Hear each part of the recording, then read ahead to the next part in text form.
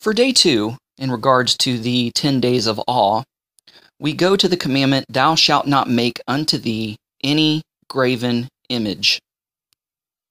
I mean, to be perfectly quite honest with you, this seems a little bit nonsensical to the modern Western person because really none of us bow down and worship a graven image. So, what could this mean? How could this apply to us? Again, it kind of ties into the first commandment, "Thou shalt have no other gods before me." There are physical things that represent heavenly things.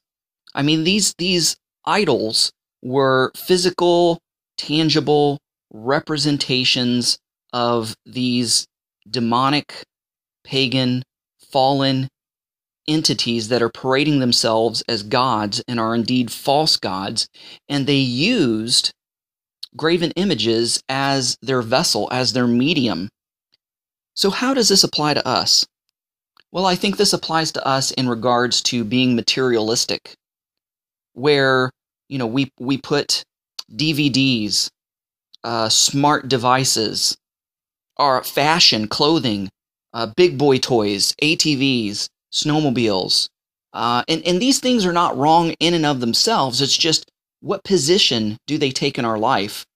Homes, status symbols, jewelry, these kind of physical things that we flaunt or that we strive and work hard to obtain in order to gain status, reputation, and a lot of the times, these physical material things can almost be as gods because, you know what?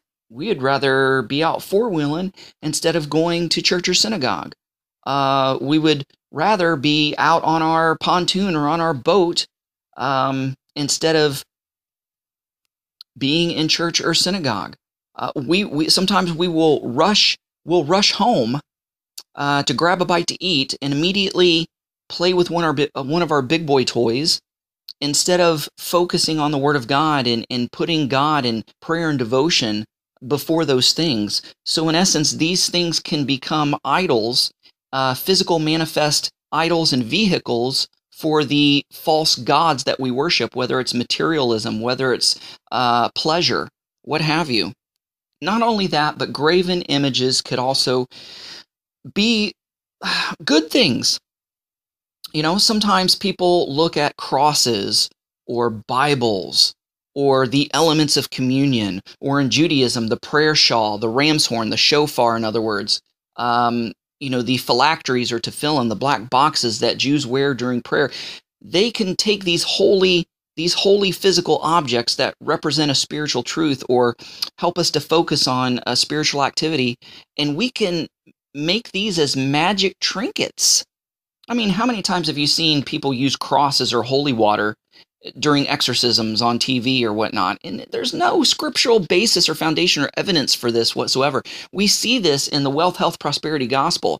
"Oh, well, send me your money and I'll send you bottled water from Israel that you can drink and receive your healing." Or they take the scriptures out of context where it says that handkerchiefs that have been in contact with the apostles were able to be laid on people and heal people. And it says, "Oh, well, come and buy this prayer cloth, and we guarantee your healing, and God will give back to you 100-fold." These are graven images. These are idols. And not only that, but like these icons, especially in Catholicism and Orthodox Christianity, and even in Protestant Christianity, you'll have the picture of Jesus that looks like Caesar Borgia. Or, really, what is that all about? And you're saying, "Well, I don't bow down and worship it," but you revere it. So a lot of times these religious holy objects or icons can be graven images that we somehow believe or imbue with some sort of supernatural power, or it's like a trinket, or it's like a good luck charm. Kabbalah, you have the red cord, and these are supposed to be magic trinkets that protect us from evil, the evil eye, and that's just witchcraft. It's nothing more than a graven image. So we need to ask ourselves, and we need to reflect today on this second day of awe. Is there anything that I have in my life that I am using as a graven image to further promote the false god that I've that I've erected and placed in my life, whether it be fame or fortune or pleasure or what have you, reputation or whatnot. And have I taken a physical object and imbued it with some attribute that it really doesn't have and turned it into an idol, a graven image, a false god? And these things we need to acknowledge and we need to repent of. Ask the Holy Spirit, Lord, guide me into all truth. Am I putting any other gods before you? Am I bowing down, so to speak, to any modern day graven image in my life? You know, some people even have a statue of Buddha on their coffee table or on their bookshelf. Oh, it's just decorative. It's a false god.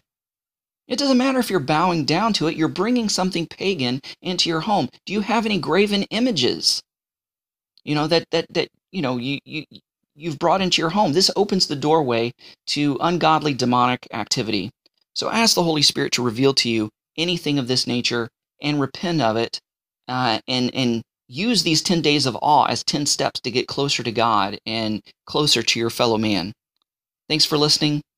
God bless on these 10 days of